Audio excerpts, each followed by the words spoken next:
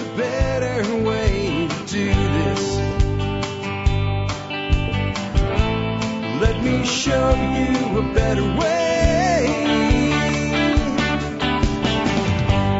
You don't have to be another face in the crowd. You don't have to live the way they tell you. Hi folks, Jack Spirko here with another edition of the Survival Podcast. As always, one man's view of the changing world, the changing times, and the things that we can all do to live a better life if times get tough, or even if they don't. Coming to you once again from Hot Springs Village, Arkansas, high atop the Highway 7 Ridge Line from TSPN, the Survival Podcast Network headquarters, also known as the Ant Hill. Today we're going to have a cool show, a different show, a fun show. I have Rob Mies standing by on the line. Rob is the head of the Organization for Bat Conservation. You might be thinking to yourself, why is Jack bringing this bat guy onto the Survival Podcast? Well, folks, we're going to talk today about myths about bats. We're going to talk about attracting them around your home. We're going to talk about how they can create fertilizer for you for your gardening in a very passive way. We're going to talk about how they control insects. Do you know that there is nothing in the world that consumes more insects than a bat? So we're going to talk about how we can make these guys part of our homestead in a way that makes them very compatible with what we're doing. We're going to talk about how to deal with them as a problem. If they're in your attic or something like that, how to get them out, how to give them a better alternative. We're going to talk about providing an environment that is conducive to bats. And as crazy as that sounds to some of you guys, trust me, when you hear what Rob has to say, you're going to learn a lot today, and you're going to realize that this is a key component of our ecosystems that for many of us is lacking. And by bringing it into balance, a lot of the other things we try to do will come further into balance as well. Before I bring them on, though, I want to go ahead and take care of our sponsors and do our housekeeping. Remember, lots of stuff going on while I'm on vacation, so don't skip the housekeeping today. Housekeeping item one is always, let's take care of our sponsors. They do a lot to help take care of you.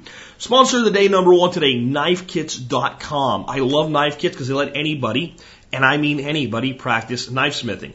Whether you want to buy a prefabricated, affordable, easy to put together kit where you do final fit, finishing, polishing, sharpening, and that's pretty much it. You can do that, or you can get raw materials. I always mention mammoth tusk. Guess what? There's a guy out there in our audience. I'm not ready to announce who he is yet till the knife is done, but he makes custom knives, and he does it kind of as a small business in addition to his regular income.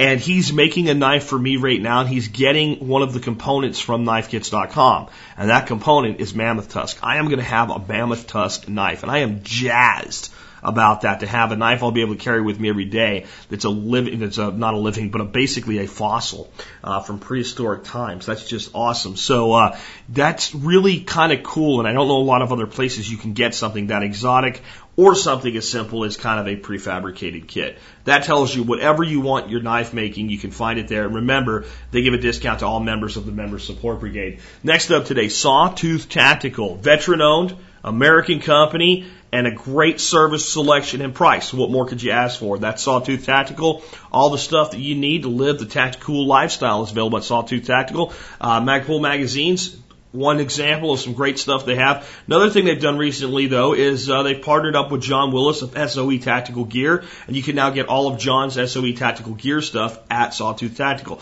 So check them out. Remember, they also have a sister site, and you get a big discount on that sister site if you're a member of the Support Brigade. Next up, remember to connect with us, Facebook, YouTube, Twitter. Lots of cool stuff coming to that as we move through the summer. I got all kinds of stuff scheduled at the homestead that's going to be going on to YouTube. That's been kind of a slow ramp-up period during the transition, vacation, move, all of that. But that's all about to change. We have things on the schedule. Become a YouTube subscriber today. Also remember, with the MSB, Member Support Brigade, exclusive content available to only members. Awesome discounts, great program. I mean, if you buy stuff for preparedness and gardening and stuff like that, you're going to, earn a profit by being a Member Support Brigade member. But while I'm away on vacation, I got a sale going.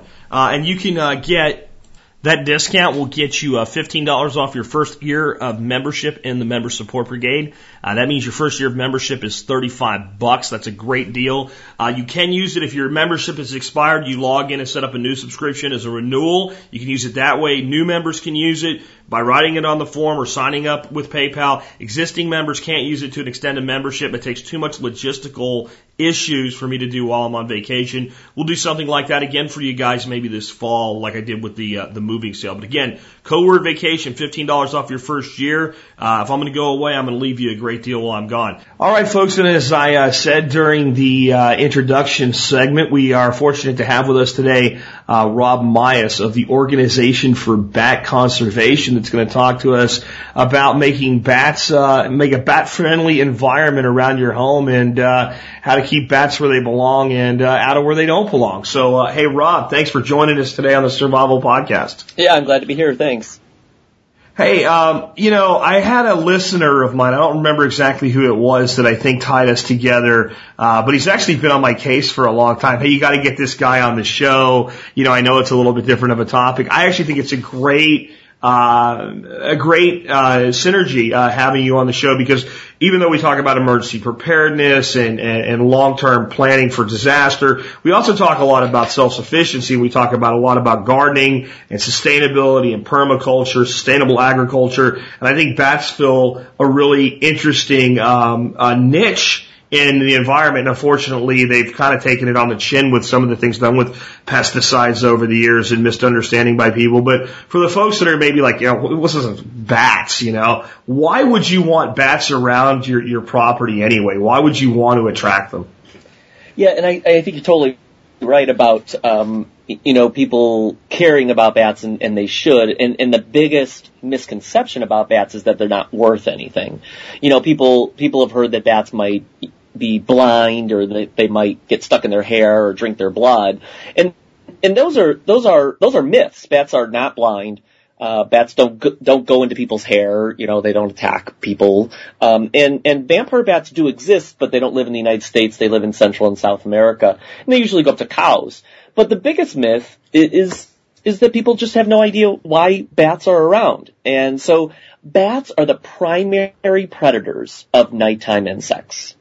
They eat more insects than things like purple martins or dragonflies or, other kinds of, even spiders and things like that. One bat could eat 2,000 to 6,000 insects every single night. They eat moths, gnats, flies, mosquitoes, beetles, just about anything that flies at night. And the insects that they eat the most are moths and beetles, and those are huge crop pests and forest pests as well.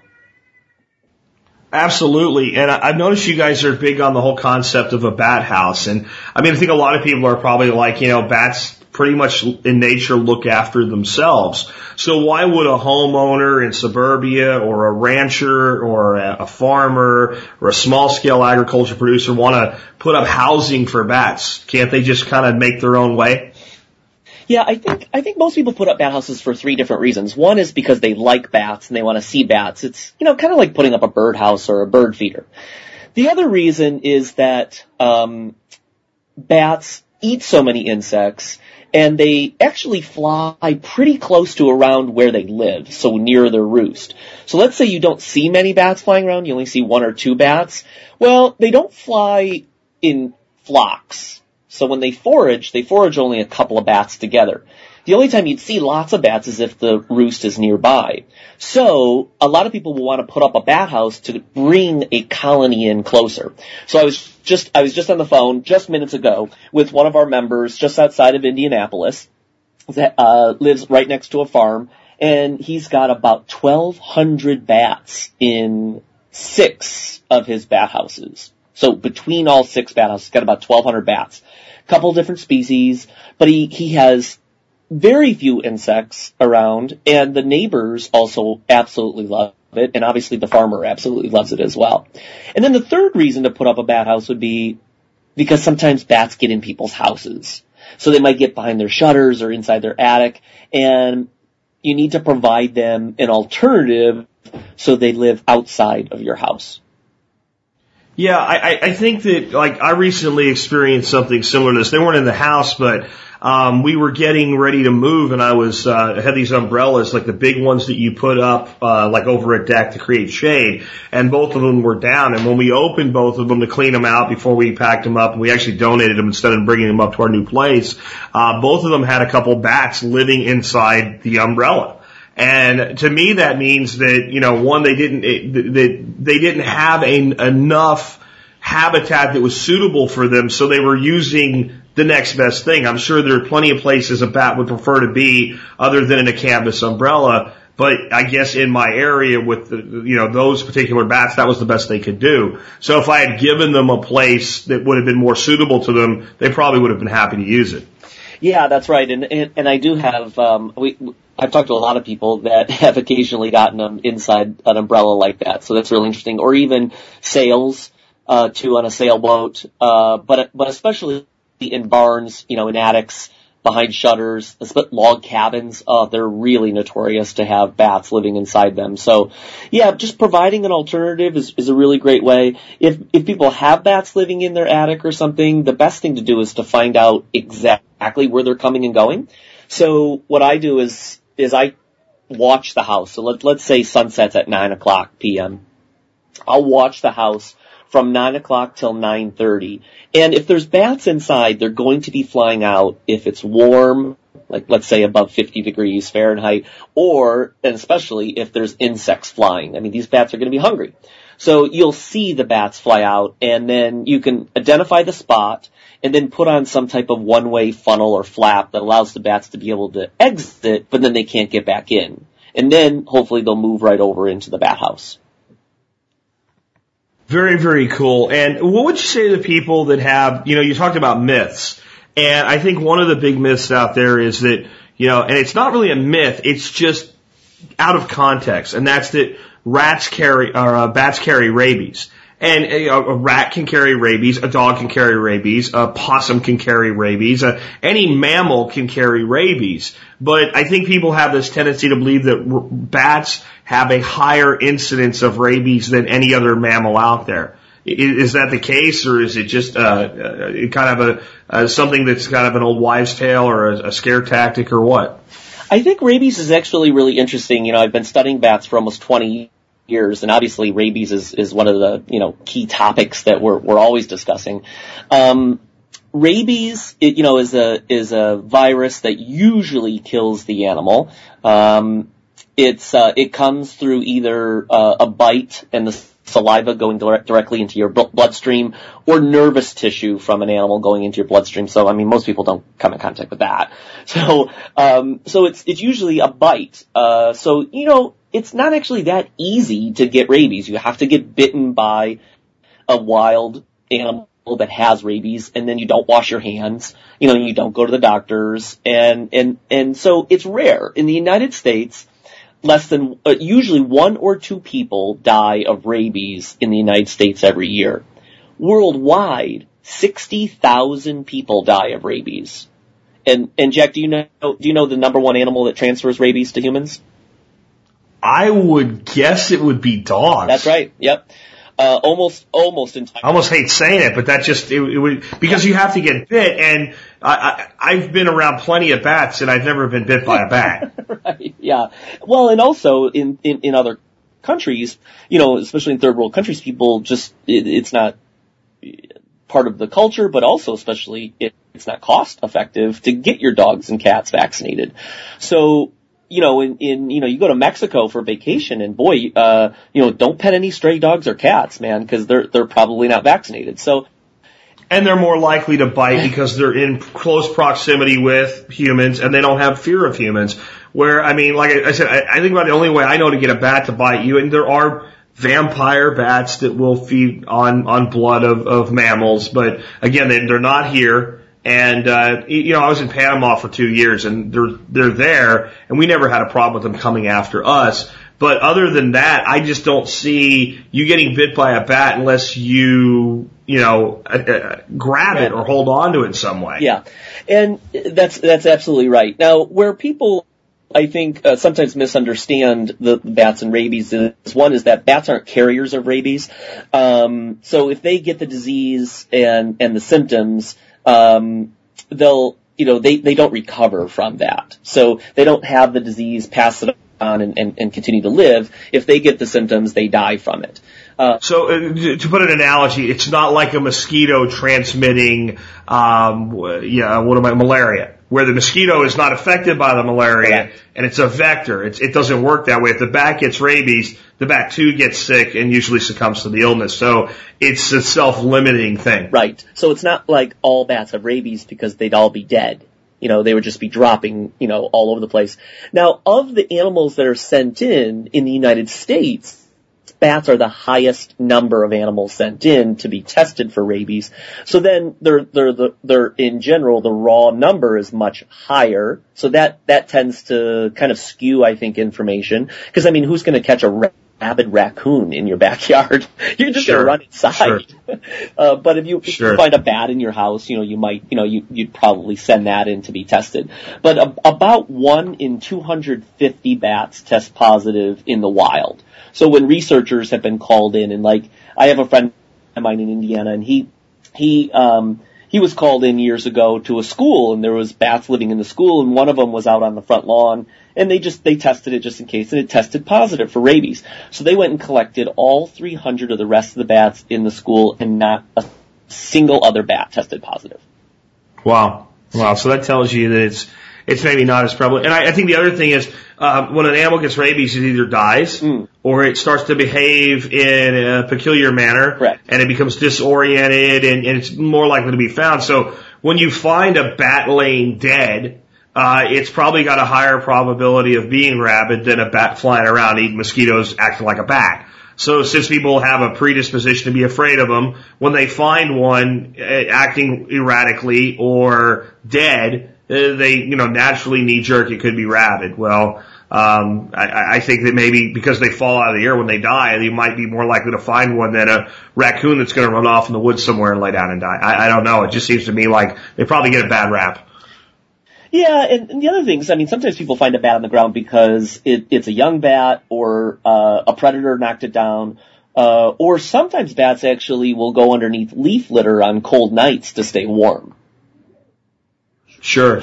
I know when I was in Panama, we had a bar that we used to go to. It was on the 3rd story of this building, and we probably kind of bat in there at night. They must have been coming through the ducts or somewhere, and you pretty much have all these soldiers running around with cups. And somebody would eventually get one in a styrofoam. They're little bitty bats, and get them in a styrofoam cup and take them outside and let them go. To me, my overall experience with bats is they're pretty friendly critters. Now, one of the things that anybody that gardens knows is that, and I don't know if this works out or not, it's kind of a hypothetical thing here, but if you're looking for good quality fertilizer, it's hard to do better than bat guano. So if I have a bat house in an area, those bats obviously at times are going to do what they do and drop manure to the ground. Can I basically will that, let's say, add nutrient to that particular area? As far as I know, it's the highest nitrogen content of any animal dropping. So it's actually pretty expensive if you've ever tried to purchase it in small bags. It's pretty expensive. So you're right though, the bat guano is a great fertilizer. You use it pretty sparingly.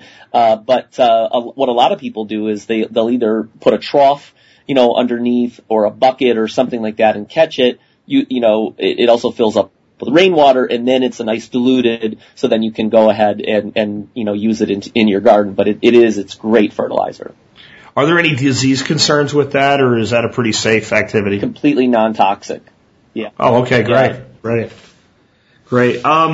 So I also want to talk, a lot of people are like, well, I don't think I have a lot of bats in my area. Now, I've lived in Texas, I live in Arkansas now, I lived in Pennsylvania, and I know there's bats in every one of those states. I've seen bats out in California, I've seen bats in the Northwest. So is there any part of America where if you put up a bat house, basically it's a decoration, you're not going to get any bats in, or are there pretty much bats throughout most of North America? Yes, there's bats everywhere. Alaska's got 5 different species. Wow, even Alaska? Yeah.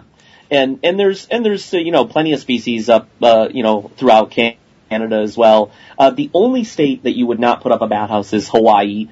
There is a bat there. It's called the hoary bat, Hoary, and hoary means frosted. It's actually a really beautiful bat. It's got some dark color, but it's got some white and some yellow around its face. It's a solitary bat. It lives in live trees, so it would not use a bat house.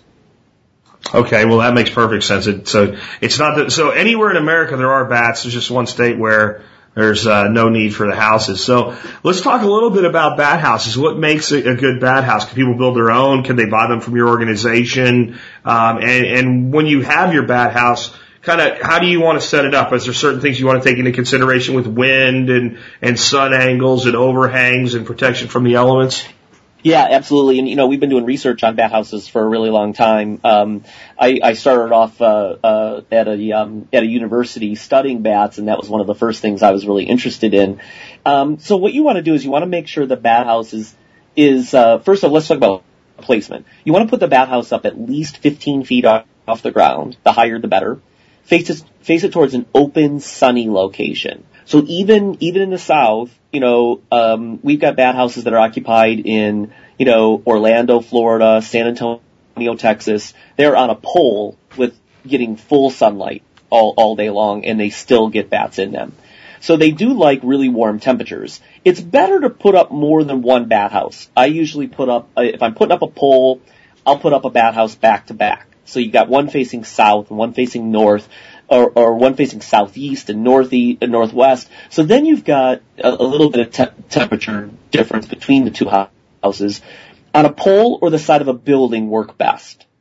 Tall, mature trees, or especially dead or dying trees, can work too, but a bat house that gets too much shade, the bats don't find it very well because they do use their eyes to find it, their eyesight. Also, it's too cool, so you do want to keep it facing an open, sunny location. So that's placement. Okay. The other thing is the design.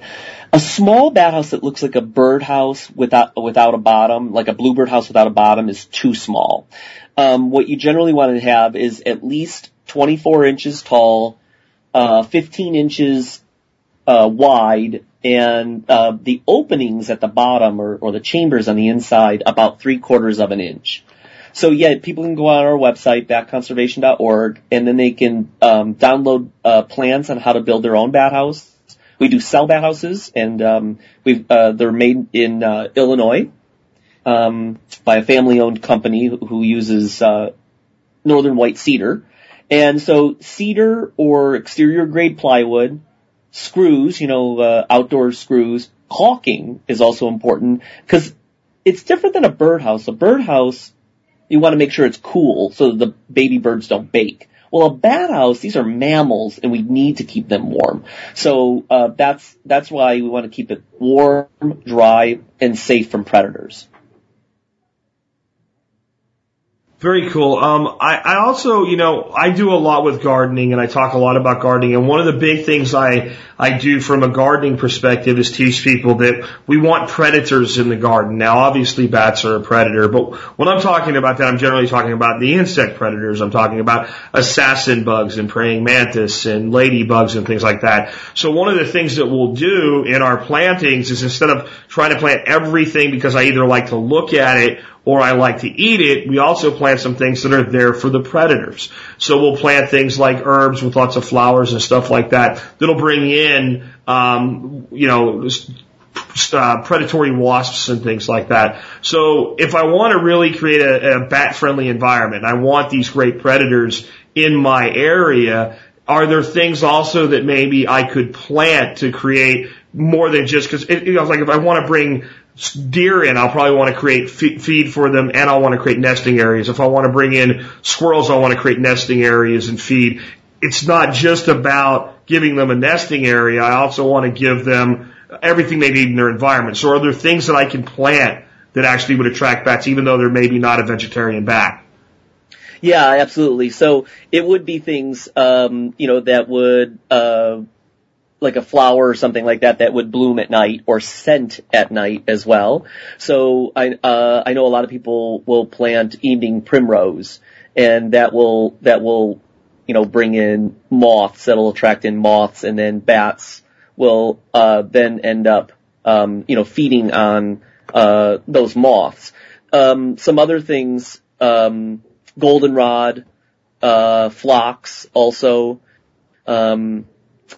There's also non-natives too that you can plant, 4 o'clocks, moonflowers, and then aromatic herbs as well, which will bring in moths. But climbing vines is also a good idea. And because there are solitary bats, like red bats, that will hang in climbing vines. Do you got any recommendations on like what type of a climbing vine would be good for? I mean, yeah, I do a lot with muscadine grapes on trellises and stuff like that. Is that good for them, or do they need something more substantial than that? No, they're really not picky. So, actually, just something covering that they just kind of hang right behind. They're not attracted to like the smell or anything like that. They're just attracted to the fact that these vines are easy to land on and climb behind and, live in and stay protected. So that's really just what they're looking for is a protection. Spruce trees are great for hoary bats. They're found across North America. Same way with the red bats as well. So those are solitary. So that's a species you mentioned in Hawaii. Yeah. So even though they have those in Hawaii, we have them here too. Yep. It's not a Hawaiian bat. Okay, very cool. Yeah, it's really cool. Yeah, so they do. They're the only indigenous land mammals to the Hawaiian Islands. So no other land mammals should be on any of the Hawaiian Islands. Only the hoary bat, which is one of the largest bats in North America. It has about an 18-inch wingspan. That's pretty big. Yeah, so it's beautiful colors too. So those types of things in the garden, climbing vines, if people can leave up dead and dying trees, especially if they've got bark peeling, obviously if they're going to fall on a building, take them down, but snags are great for bats, also for woodpeckers and other types of, animals. And like you said, I mean, really creating a healthy, mixed ecosystem, helps to decrease, all these other insects that have really targeted a monoculture. Oh, absolutely. And I think that's it's about diversity, but it's not about diversity for diversity's sake. Just so you can say I have 50 species or 500 species of plants and animals and insects in my yard. Yeah. It's about interconnected diversity. That all serves a purpose. And the way I put it is this way: people say, well, all my stuff gets wiped out by insects. But you go out to a forest and you stand in the middle of a forest and it's complete abundance and no one sprays any insecticide. Right. Nobody fertilizes anything. Nobody turns any soil. Nobody even freaking waters anything. Right. And to me, if we take one piece out, and we take something out and it's small and insignificant, the whole thing can collapse on itself and we start to have all these problems. But to me, something like a bat that people either have an irrational fear of or just don't care about is not a small piece of our ecosystem. If they're the number one insect predator, they're a massive piece of an interconnected ecosystem. Yeah, and I think that's something that's so few people knew for so long. So I think that people assumed that they weren't good for anything and really went into caves and killed bats on purpose, killed tens of thousands of bats. Even in some of the wars, bat guano was harvested for making gunpowder. And yep. I can tell you when I was growing up as a kid in Pennsylvania, it was very common for people to go out with shotgun with like dust shot and stuff like that and shoot them right. When they saw them flying around, which was absolutely insane. But I think they were people that didn't know any better. Correct. Yeah, and I lived right across from a farmer almost 20 years ago too, and he would go out and shoot the bats as they came out of his barn. And right after I moved in. And actually the neighbors, or the people who sold us the house told me, you study bats? Well, you might want to educate our neighbor across the street. But, I went over and talked to him and he's like, wow, I had no idea, and after that he actually, a couple years later, he ended up putting up some bat houses, So that solves two problems. One, he has more bats and he stops killing them. And two, they're less likely to be in his barn right. where he doesn't want them because they have a place to go. That's right. So, let's talk about what happens to, I remember as a kid we had these bats flying all around in Pennsylvania, and then as you went into fall you'd see less bats, and then all of a sudden you don't see any bats at all. So, because you go into winter and it's too cold and the insects aren't out, so what happens to them? Do they hibernate or do they go somewhere else? Do they migrate? Well, both. So some species migrate, but not a lot. So they'll migrate to warmer temperatures. We don't really know for sure how far. It's difficult to track them long distances. We do know a little bit about how far they go. They might go 500 miles. Some might go farther. Most bats want to travel as little as possible, obviously, to reduce the amount of energy it takes to get out of the cold. But they can't withstand the freezing temperatures for more than a few days. So most bats find either a cave, a mine, or even a building. Buildings that are heated, large buildings especially. Sometimes the bats can find just the right temperature, right around 35 to 40 degrees Fahrenheit, to be able to hibernate through the winter. But by far, most bats will go to caves or mines. They'll go underground where it's below it's above, it's above freezing. Above freezing. And then they sleep through the winter. They're true hibernators, anywhere from about 3 months to about 6 months of true hibernation. Now, there's also a problem. I don't know, Jack, if you've heard about this white nose syndrome. I've seen it on your site, but I'm really not familiar with it. Yeah, it's pretty unfortunate. You haven't gotten it out west yet, but in Arkansas, it's relatively close now. This fungus appeared about 5 years ago, and it appeared outside of Albany, New York, and just a caver and photographer took a few pictures of a couple of dead bats, and about 6 months later had given the pictures to a wildlife biologist in New York, and he looked at it and he's like, this is really strange. So he went out and collected some of them, had it tested, and found out they had this weird fungus on them. Well, we've never seen this fungus, but unfortunately it starts spreading. The next year they had more, the next year they had more. And what it is it's this fungus that we think was accidentally brought here from Europe. Because it does definitely look like it's a fungus that's been around for at least 20 or 30 years in Europe. And this fungus grows on bats during the winter, and it doesn't kill the bats, but what it does is it wakes them up. And so these bats are waking up about 4 to 7 times more often than bats that don't have the fungus on them. And so since they wake up too many times, they end up starving to death.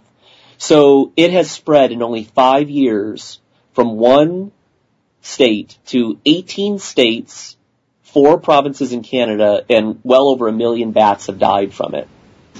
Wow, so we've got colony collapse going on with the bees, and now we've got this fungus starting to run rampant through the bat population. Well, a couple of questions there. One, kind of why I asked the question in the first place about migration is, I've noticed that bat houses will, a lot of times empty out at the end of the season, right? So they go somewhere else to hibernate. Is there anything we can do to help provide hibernation habitat, or do they kind of look after themselves for that? And then with this fungus that you brought up, is there anything that people can do to reduce the incidence of that? It doesn't really sound like there's anything we can do, but I want to ask.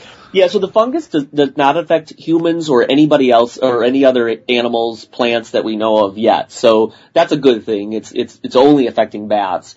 What people could do to help that out would be, if they're visiting, one of the big things that we're doing is decontaminating. So if you visit a mine somewhere or a cave, and then you go and visit another one a week later or something, just make sure that your gear, your boots, your bag, whatever has been, washed, wiped down with like Lysol wipes, something like that will. So especially like people that are like spelunkers that are doing cave exploration, they love that environment. They need to, same way that like we have zebra mussel problems now, you have to clean your boat between different lakes, right? That's exactly right. So there is a possibility that humans are spreading it. We also know that bats are spreading it, but let's reduce the amount of spread by, just washing our gear in between, places.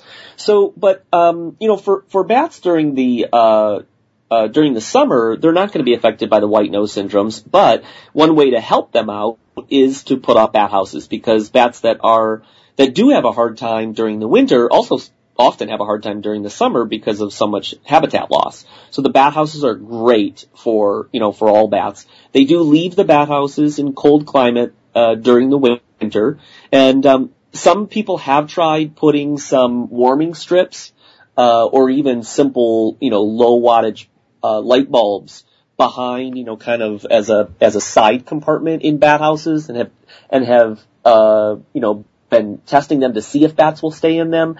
Some people have actually created underground habitat for bats that has also worked as well. That would be ideal because that's what they're actually looking for, because they get that constant temperature from once you go to about 3 feet underground. Yeah. It just doesn't freeze down there. Right. So I know some people that have had like a big hole dug, and they put a culvert in and then filled it up, and with local biologist guidance, and hoping to, and some have attracted bats to hibernate in them.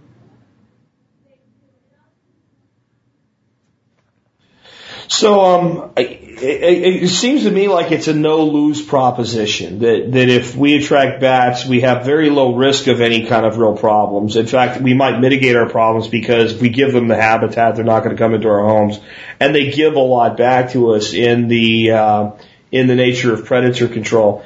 Can you maybe just extrapolate how much predator control we're really talking about? You said this one person had 6,000 bats on their property? No, he has about 6 different bat houses, and he's got well over 1,200 bats. Okay, 1,200 bats. So 1,200 bats. Yeah. How much does one bat take out a night in the high insect times of the year? And what happens when we multiply that by something like 1,200? Exactly. So if you're looking, these are nursery colonies. So males roost typically by themselves, or with another bat or two. These are primarily all females, so they're eating a half to their entire body weight in insects every single night. The smaller bats eat smaller insects, so they can eat more of them per night. So I would say, a bat's eating an average of around, let's say, 3,000 insects a night. So 3,000 insects a night times these 1,200 bats is over 3 million insects a night. That's a lot of crushing and spraying, folks. A night. I mean, you got it. I mean, you're talking a night, and then you go by, depending on where you live, you have 90 days of summer or 180 days of summer time temperatures, where these guys are heavily active in doing that. And you start to wonder why we even have the problems we do with insects. And most of our pest insects are flying insects. And what does that mean? They're bat fodder. And yet we have problems with mosquitoes, and I think that if we have problems with all different types of like you said, moths. And a moth is the slowest moving thing in the world, I think, compared to a bat.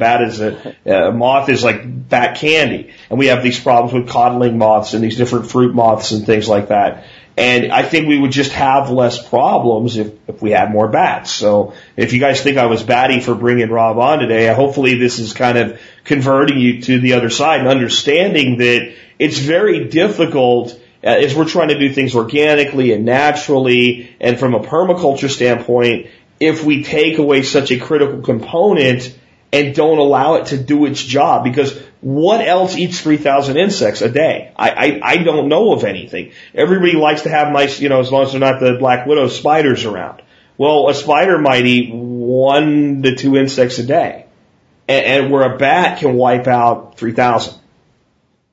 Yeah, they're the only mammals that we know of that's ever flown. And so to be able to fly as a mammal, they need to create a lot of energy, and that's why they eat so much. They have a very high metabolism, but they'll live a really long time. They'll live 20 or 30 years old, which is pretty unusual for an animal with that high metabolism, especially being... And that's small. Yeah, exactly.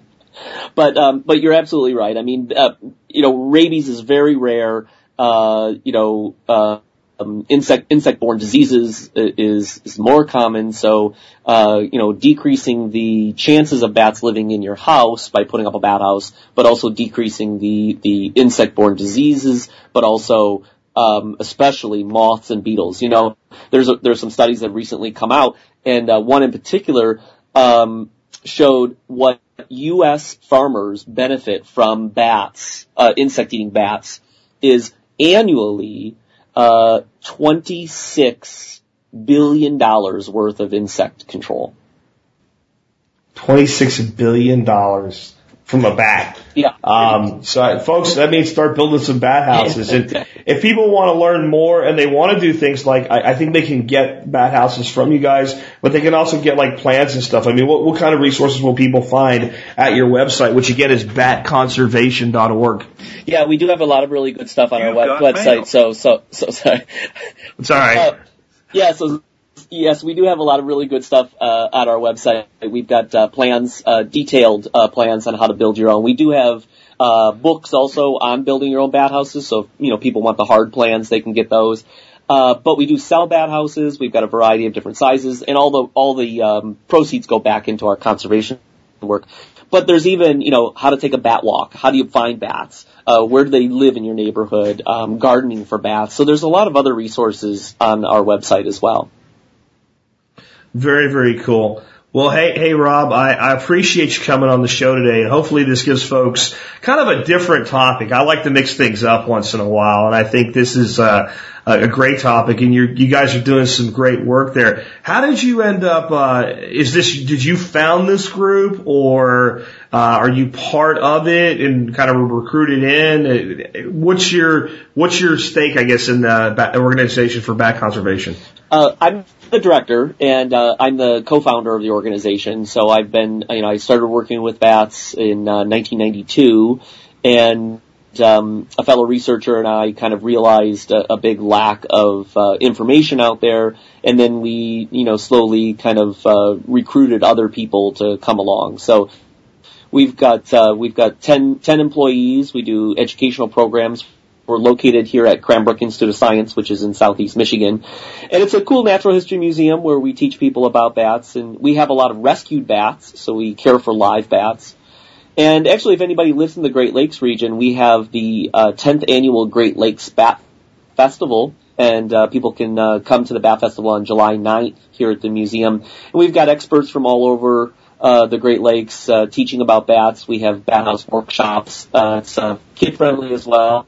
And then we also do research here, too. So even at night, we'll be checking out local bats, catching local bats at night.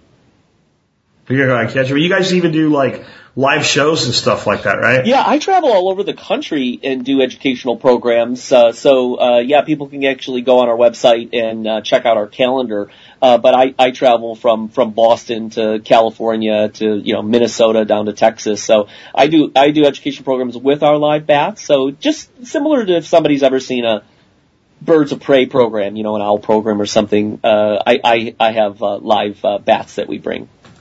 And if you go to Rob's website, again, batconservation.org, what's on there right now is a picture of Rob sitting next to Conan, holding up a really big bat. I'm not sure what kind of bat that is, but that's a big bat. Yeah, so that was on the Tonight Show during his short run of that, but that's the biggest bat in the world. So that is a big fruit bat. So anything big with small ears, a dog-like face, looks like a fox, so we call them a flying fox. Those are fruit bats, and those live in Southeast Asia.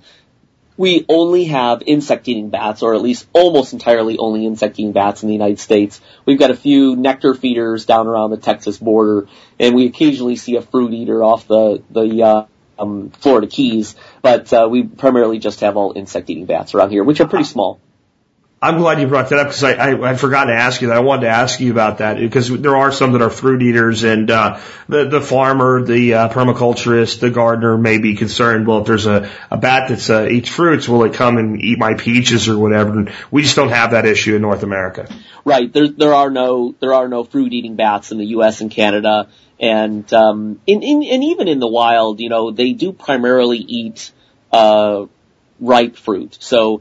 On a big tree, they're probably not causing a lot of financial damage, except in areas where there's a lot of rainforest that's been completely eliminated. Then, yeah, they do sometimes come into fruiting farms and then kind of decimate it. But most places. Gee, do you mean that if you destroy something's habitat and replace it with something else, that they'll do the best they can?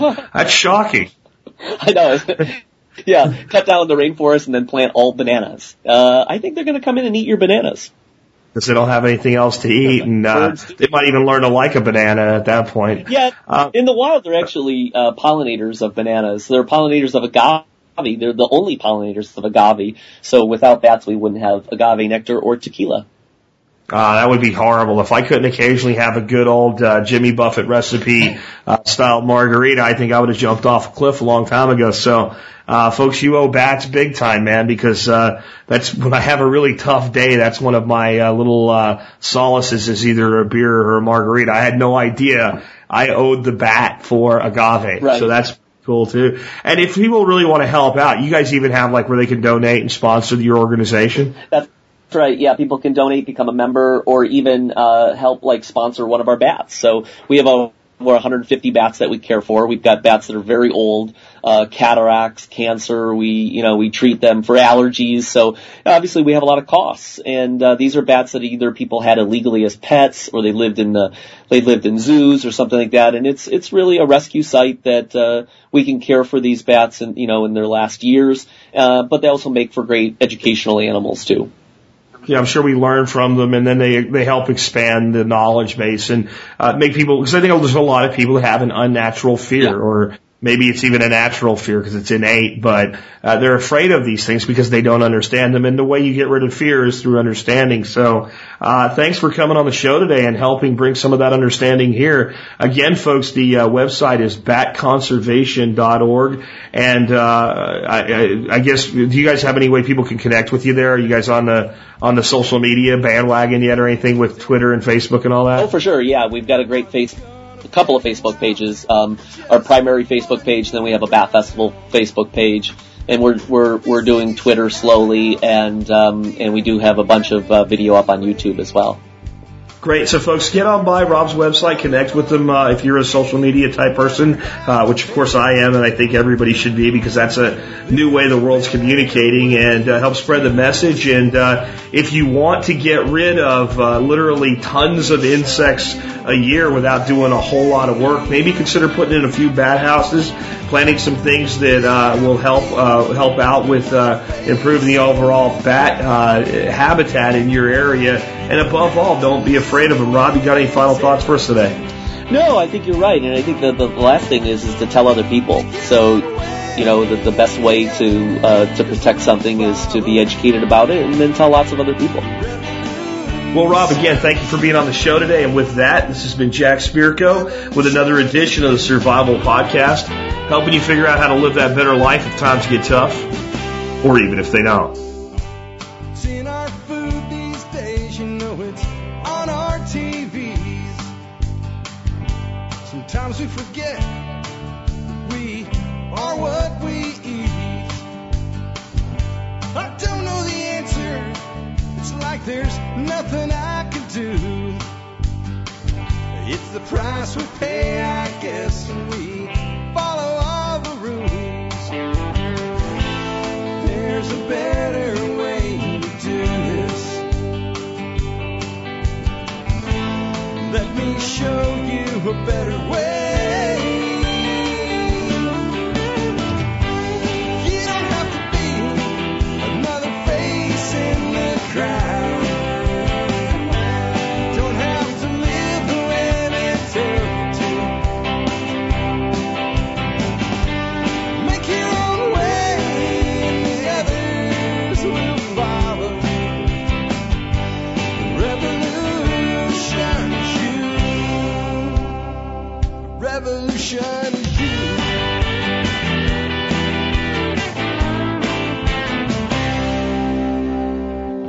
Someday we'll realize our children just can't pay. 'Cause nobody up there cares. They're living